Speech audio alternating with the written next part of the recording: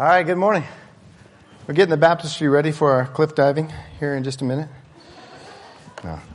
How many of y'all have ever had your identity stolen? Has that ever happened to you? Raise your hand if that has happened to you. Y'all have experienced that. Okay, good. Like my mom and I? A couple of us. I've had my identity stolen a couple of times. More of you than you realize have had your identity stolen. I know that. Lucy Stain contacted me this last week on Facebook. And she was excited to talk to me. And I was like, wow, Lucy, it's great to talk to you. And she immediately said, man, I just came into a bunch of money. I said, well, this is an odd thing for you to tell your preacher, Lucy. Well, that's okay, good, 10%. But we're talking back and forth, Lucy and I, on Facebook. And she says, I know how you can get this money too. I said, great, Lucy, this is good. And then she sent me to a link and we had this conversation. Well, we got into this conversation and, obviously I'm starting to realize at this point, I don't think I'm talking to Lucy. I'm talking to somebody else. So I said, Lucy, remind me of the town that you lived in South Africa. I was trying to think of it. What was the name of that town? And Lucy said, Zimbabwe. And I said, Zimbabwe? Is that a city or a nation? And she goes, Zimbabwe Town, South Africa. So as soon as I realized, I said, well, I came into something really good too. And I sent her a link to my website.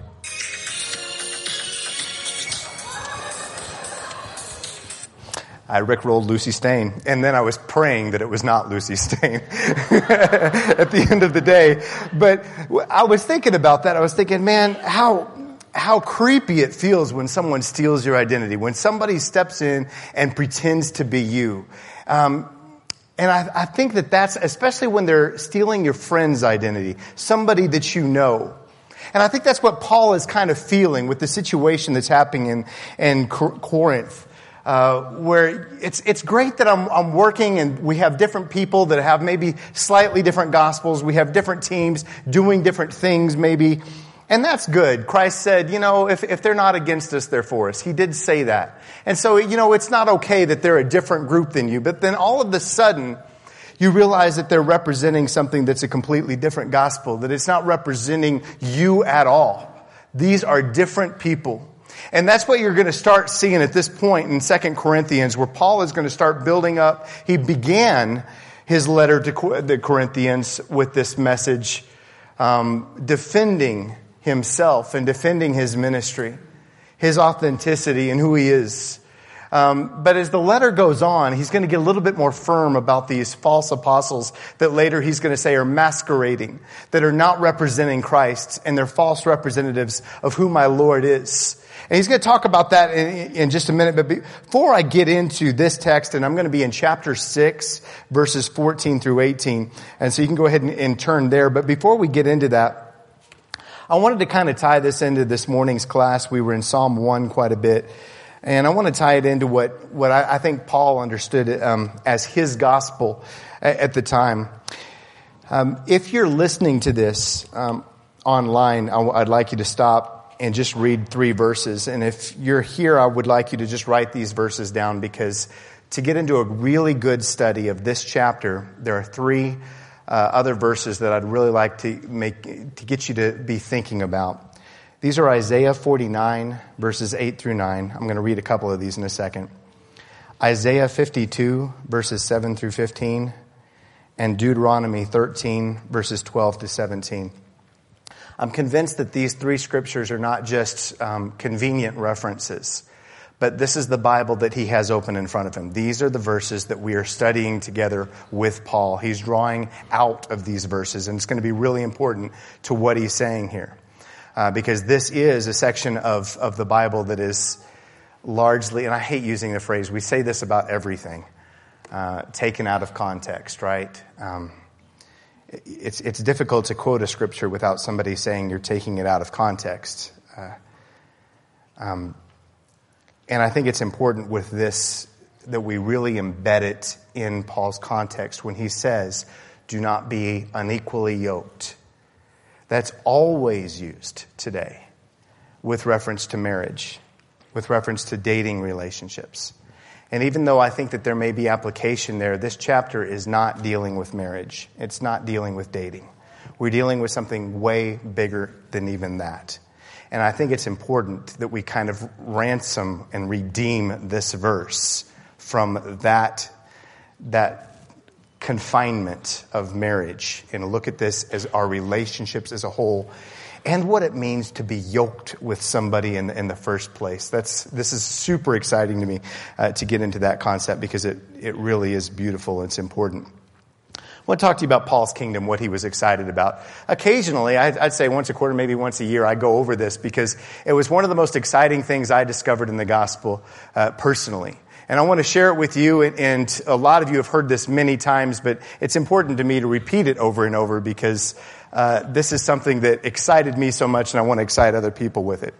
I discovered this in the Old Testament about a decade ago and shared it with a friend. The time he was an incredible mentor to me was Jim McGuigan. And he said, oh yeah, and he gave me a book to read on it because it was really excited about it. But it went over the story of Israel. And if I were just to give you the Old Testament, I want you to remember this. For Paul, the Old Testament was his Bible. This is what he had. This is what he's studying, and this is what he's reading when he's sharing the gospel of Christ. And for the Old Testament, this is the basic story. Israel was Genesis, the book of Genesis. Israel becomes a nation. That's most of what the book of Genesis is about. In the book of Exodus, they come out of slavery from Egypt. Then in Leviticus, which seems like a boring book maybe to some people, but it's one of the most exciting messages because Leviticus is God saying, yes, I'm going to set my camp among you. I will be your God and you will be my people. I'm going to set my dwelling among you. And so Israel comes out of slavery. They cross the Red Sea. They receive the law. They receive God's dwelling amongst them. 40 years they're in the wilderness. Now this is the Old Testament. This is the story. 40 years and then they're in the wilderness. Then under Joshua, they come into the promised land. They were given this command. You are going to take the kingdom into this land. And as far south as the Negev, as far north as the mountains, as far east as the sea, as far west as the river, this land is yours. And they send out 12 tribes, each in a different direction. And he says, I want you to take this inheritance and this kingdom, and you will establish this kingdom in this place. And they went out and first to the kings of the south, then they swept to the kings of the north, and they took that land, and it was to be theirs, right? And then they went up two mountains, Mount Ebal and Mount Gerizim. And half of the tribes pronounced blessing on the people of Israel if they walked in God's commands. They called these out from Mount Gerizim. And the other half of the tribes pronounced curses on the people if they left God. This is what would happen. And they would call that out from Mount Ebal. And then after that, they lived, and the book of Judges comes into play, and they're fighting with the Philistines over the land to take full possession of this land. And the great climax of the Old Testament is finally King David on the throne. That is the story that you grew up with. That's it.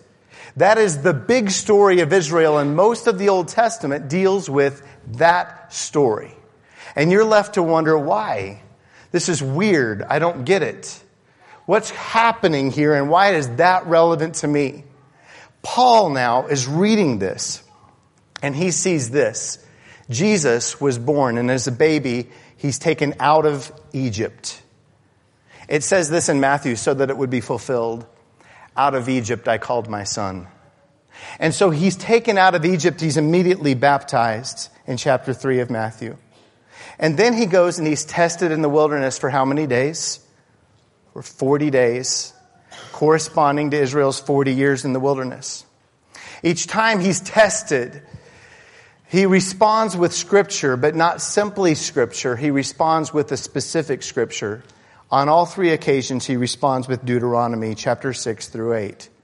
Moses' speech to Israel after their 40 years in the wilderness. And he's saying, I am this new Moses. This is what's happening. And as soon as that 40 years is complete, or 40 days is complete, he goes and he spreads this message. The kingdom of God is here. The kingdom of God is among you. Go spread the kingdom. And he sends out 12.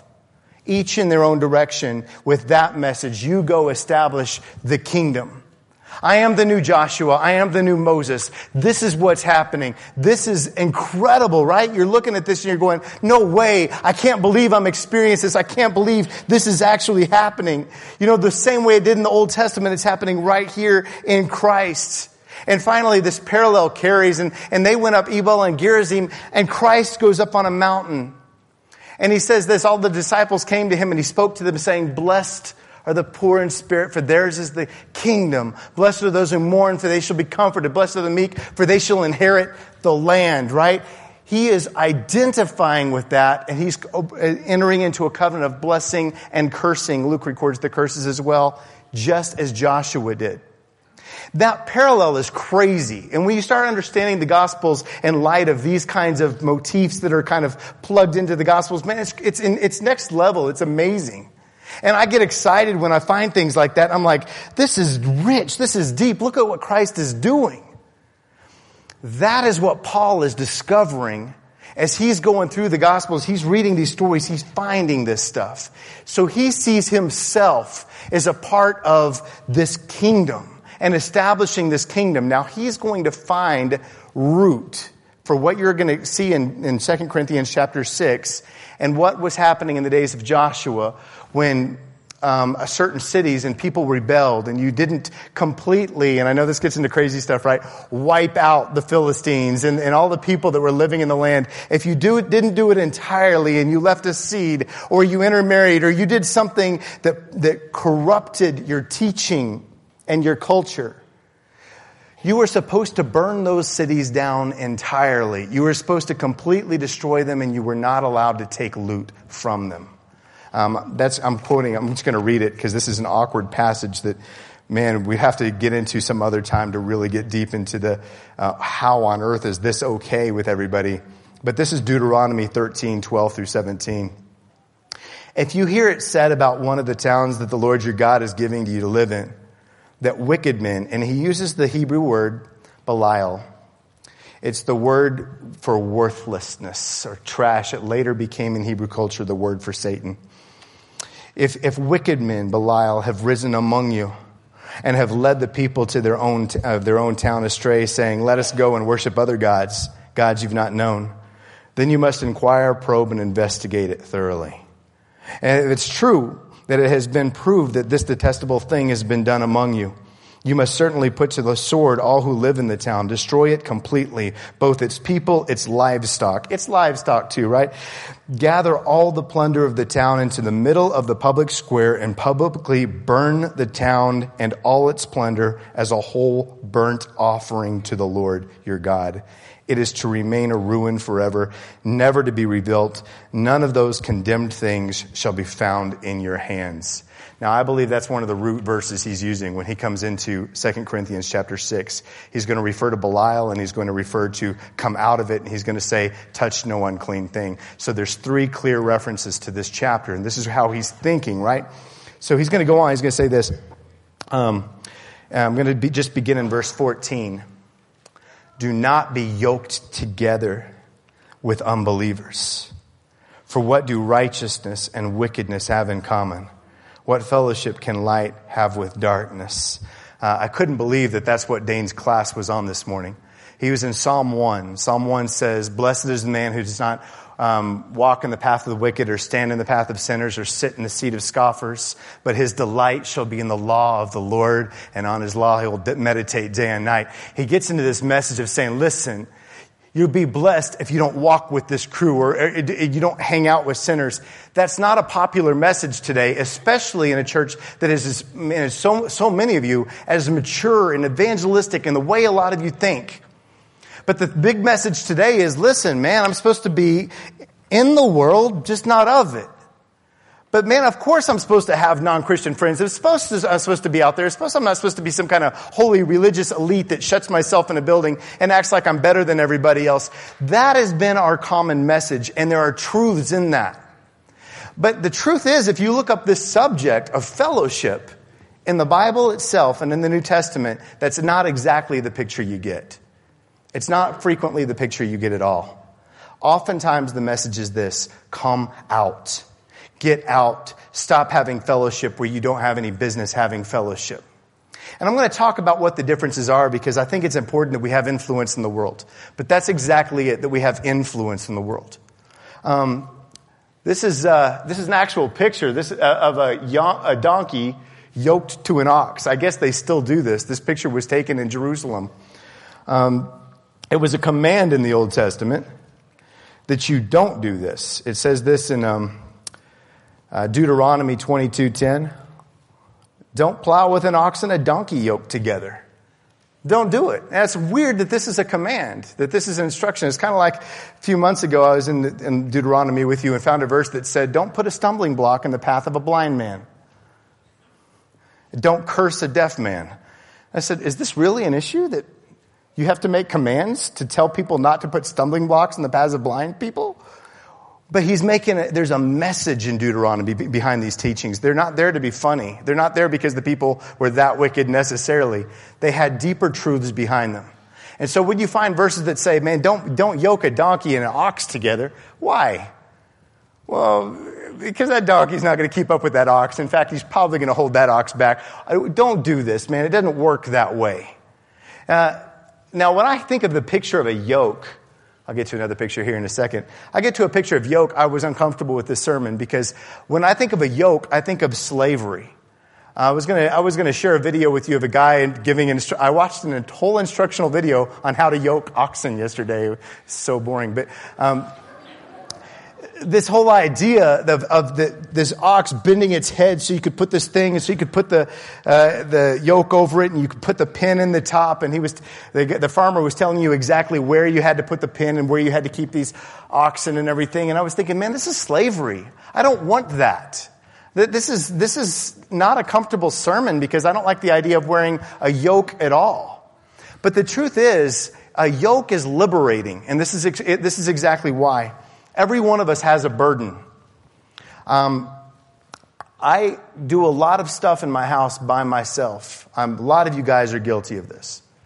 You're trying to move massive pieces of furniture by yourself, and you become you come of the most creative ways that you can try to move something you have no business moving. And most of us are guilty of this. Okay? A lot of injuries caused because of this. You're doing something you got no business doing just because you don't want to call your dad, you don't want to call your friend, you don't want to call somebody to come help you. So everyone has a burden. Everyone carries a burden, and the idea of a yoke is we're going to do this together. I need somebody in my life to walk with me, to do this together, to help me carry this. I was trying to move a piece of furniture out of my basement this last year. Massive entertainment center. When I moved to Colorado, the movers said, I pray for the person that has to take this out of your basement. And they put that in my basement, and they said, I have no idea how they're going to get it out. We had a team of 8 people to 10 people at my house trying to get that entertainment center out of my basement. Some of y'all were there. Some of you guys got to witness this. And we get it halfway out the stairs, and I've got 5 people stuck in my basement because we can't move it up or down. And I don't know how long it was there, but they were all stuck in my basement. Finally, we pushed it against the wall. Everybody left my house, and we left the entertainment center in the stairwell because we could not move it. I finally called Brad and said, Brad, would you give me a hand? Bring an axe. And we took care of business, man. We took care of the entertainment center, so it's gone. But the reason I'm sharing that story is because I called Eric. Eric came over to help me out with something, and he brought something. I don't know what they're called. I don't know where Eric is. But have you seen these things you carry on your forearms? A forklift for people? Forearm forklift. And I couldn't believe how much easier it made it. Why? Because one person was connected to another person, and together you become a team. You're doing something. You're working together. That's what it means to be yoked with somebody. Now, I want you to hear where I'm going with this. When you find that person in your life, you find somebody in your spiritual walk that you can yoke together with. We're like, okay, we have a mission, we have a project, we have direction from the Spirit, and I've got somebody doing this with me. Do you know how much more powerful 2 become than 1? How much more powerful 3 become than 1? This is what it's about to be yoked. It's not slavery. It is power. That is the idea of a yoke. I'm getting somebody on my side. Now, you also know what it is when you have been yoked together with somebody that is fighting against you. Now, what I'm going to be giving you this message, the message that I'm giving you this morning is this. The first part of it that I'd written down, and I changed a lot of it after class this morning because I was inspired by some things people said. The first part of it is this. I want you to look at your life and to ask yourself a simple question. What is holding me back? Who is holding me back? What is keeping me from the direction God wants me to go? And if there's somebody in my life that is keeping me from growing, keeping me from doing something, I need to do something about it. Now, I want to tell you this. This is typically applied to marriage. And that's exactly what it doesn't apply to. Because if you want to look at that, that's 1 Corinthians 7, 12 through 13. And that tells you what to do if you have an unbelieving spouse, an unbelieving wife, an unbelieving husband. It actually says stay with them. Okay, that's what it says. And so using this verse to address a marriage and saying get out of the marriage because they're holding you back, that's not the right use of this scripture. And that's typically how it's used. Okay, go to 1 Corinthians 7 for that. This is talking about people you are yoked with, that you are connected to, that you're working together with. But in class this morning, I was inspired to ask the second part of the question, which is going to be more important to you. Who are you holding back? Because you might not be the good guy in this story. I want to look at the other side of things. Am I holding somebody back in my relationships? Is there somebody that would be stronger, doing better, if maybe I wasn't weighing them down? And maybe I need to start carrying my load, getting on board with them, going in the same direction with them. Because this whole year, I was praying in January, and I don't want to let it go. I was praying in January, God, I pray this would be a year that we grow. And I mean grow. And move forward. That people that feel like they're in a pit, that they're stagnant, that they're not moving forward, that they're not growing. I pray that this year we would move forward. That we grow, that I'd be closer to Christ and the direction He wants to take me at the end of this year than I was at the beginning of this year. That I would somehow move forward. And I think that that's the way we have to think of my life. I know that's what God wants for me. But the thing is, there's stuff in our life that's holding us back. And it terrifies me to think that I could be holding somebody else back. It says in Ecclesiastes 4, verses 9 through 12, 2 are better than one because they have a good return for their work. If one falls down, his friend can help him up. But pity the man who falls and has no one to help him up. Also, if two lie down together, they will keep warm. But how can one keep warm alone? Though one may be overpowered, two can defend themselves. A cord of 3 strands is not easily broken. So I want to ask yourself this question before we move on the text. Who are you in this story? Where do you fall? You don't have to be yoked. I could be wrong on this. Be patient with me for what I'm about to say. This is just me thinking, trying to be as honest with Scripture as I can. I'm not sure you're necessarily yoked even to your spouse. I'm not sure that that's the way the word is used. The yoke is somebody who you've said, I'm going a direction, I'm on board with you. And sometimes, listen, that's not going to be your spouse. I pray that it is. In a healthy marriage, it definitely is. But sometimes you've got to say, I'm going to support this person, I'm going to be there for this person. But in my spiritual walk, I have got to move forward. And I need to find somebody to help me. As a church, this is the first thing I think we have a responsibility to do for each other. Is to carry each other forward, is to move with each other, and that when you're around me, it's not awkward. When I'm around you, it's not awkward for me to say, Gary, my God means the world to me, and I've been letting Him down, and I need to move forward, and I want somebody that can motivate me, remind me of commitments I've made to Christ, and I need you to hold me accountable. And I just want to worship Him with my life. And I don't want that to be awkward between us. And it wouldn't be for Gary. I don't want that to be awkward between us. I don't want there to be people in my life where all I can talk about is soccer and fishing and football. That's stupid. And I love all of those things. But they're stupid. That's not what my fellowship is rooted in. Soccer is a ball. When I met Joshua Fry, we were joking around about this the other day because we meet pretty frequently. When I met Joshua Fry, it's like the first thing we had in common was soccer. He's good at it, and I'm not. But the first thing we had in common is soccer. But I am in love with that sport. I think that sport is amazing. And we started talking, but that's what we would talk about. And there came a point that was so beautiful in our conversations where we both realized, we're a lot deeper than soccer, aren't we? And we started talking about Christ and sharing that in common and being able to carry that together and go forward with that together. And so he's saying this. I'm going to move on in the text, I'm sorry. But he's going to start out and say, don't be unequally yoked. Don't allow that to happen. Be in the world, have a community, have friends, but don't allow somebody to share your yoke that is holding you back. You need to move forward. So he says this, for what do righteousness and wickedness have in common? Or what fellowship can light have with darkness? What harmony is there between Christ and Belial? Now, he's going to use the Hebrew word. That's why they maintained it there. And he's referencing, I believe, Deuteronomy. And he's making a really serious, dark point, if he is. What fellowship do I have with that trash, with the worldliness, with the stuff that's about to burn, with the stuff that's about to die? What does a believer have in common with an unbeliever? What agreement is there between the temple of God and idols? For we are the temple of the living God. As God has said, I will live with them and walk among them, and I will be their God, and they will be my people. Therefore, come out from them and be separate, says the Lord. Touch no unclean thing, and I will receive you. I will be a father to you, and you will be my sons and daughters, says the Lord Almighty. I just want to think about that for a second and talk to you a little bit about things that have held me back, and areas where I have held others back. And all of my life, I want you to keep this in mind. My parents know this. People who know me know this. All of my life, I have been around this. This has been my job.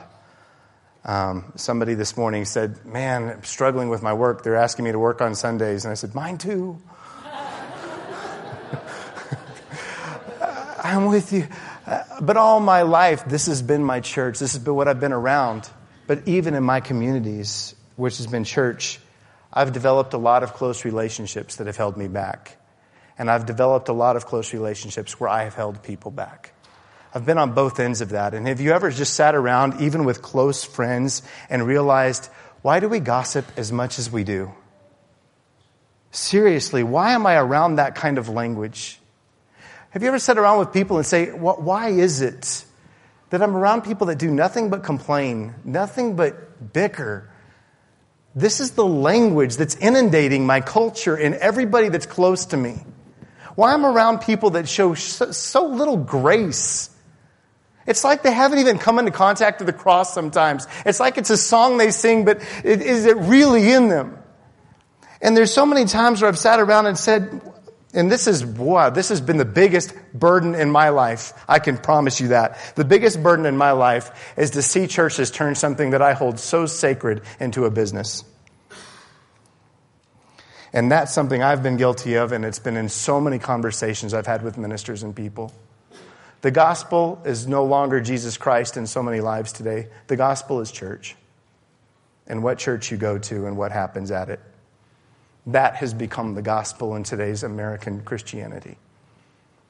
And you hang out, you yoked together with junk, and then you get excited about what's happening for an hour on a Sunday. And that's not the gospel. The gospel is God is here among you. And He doesn't leave when you say amen.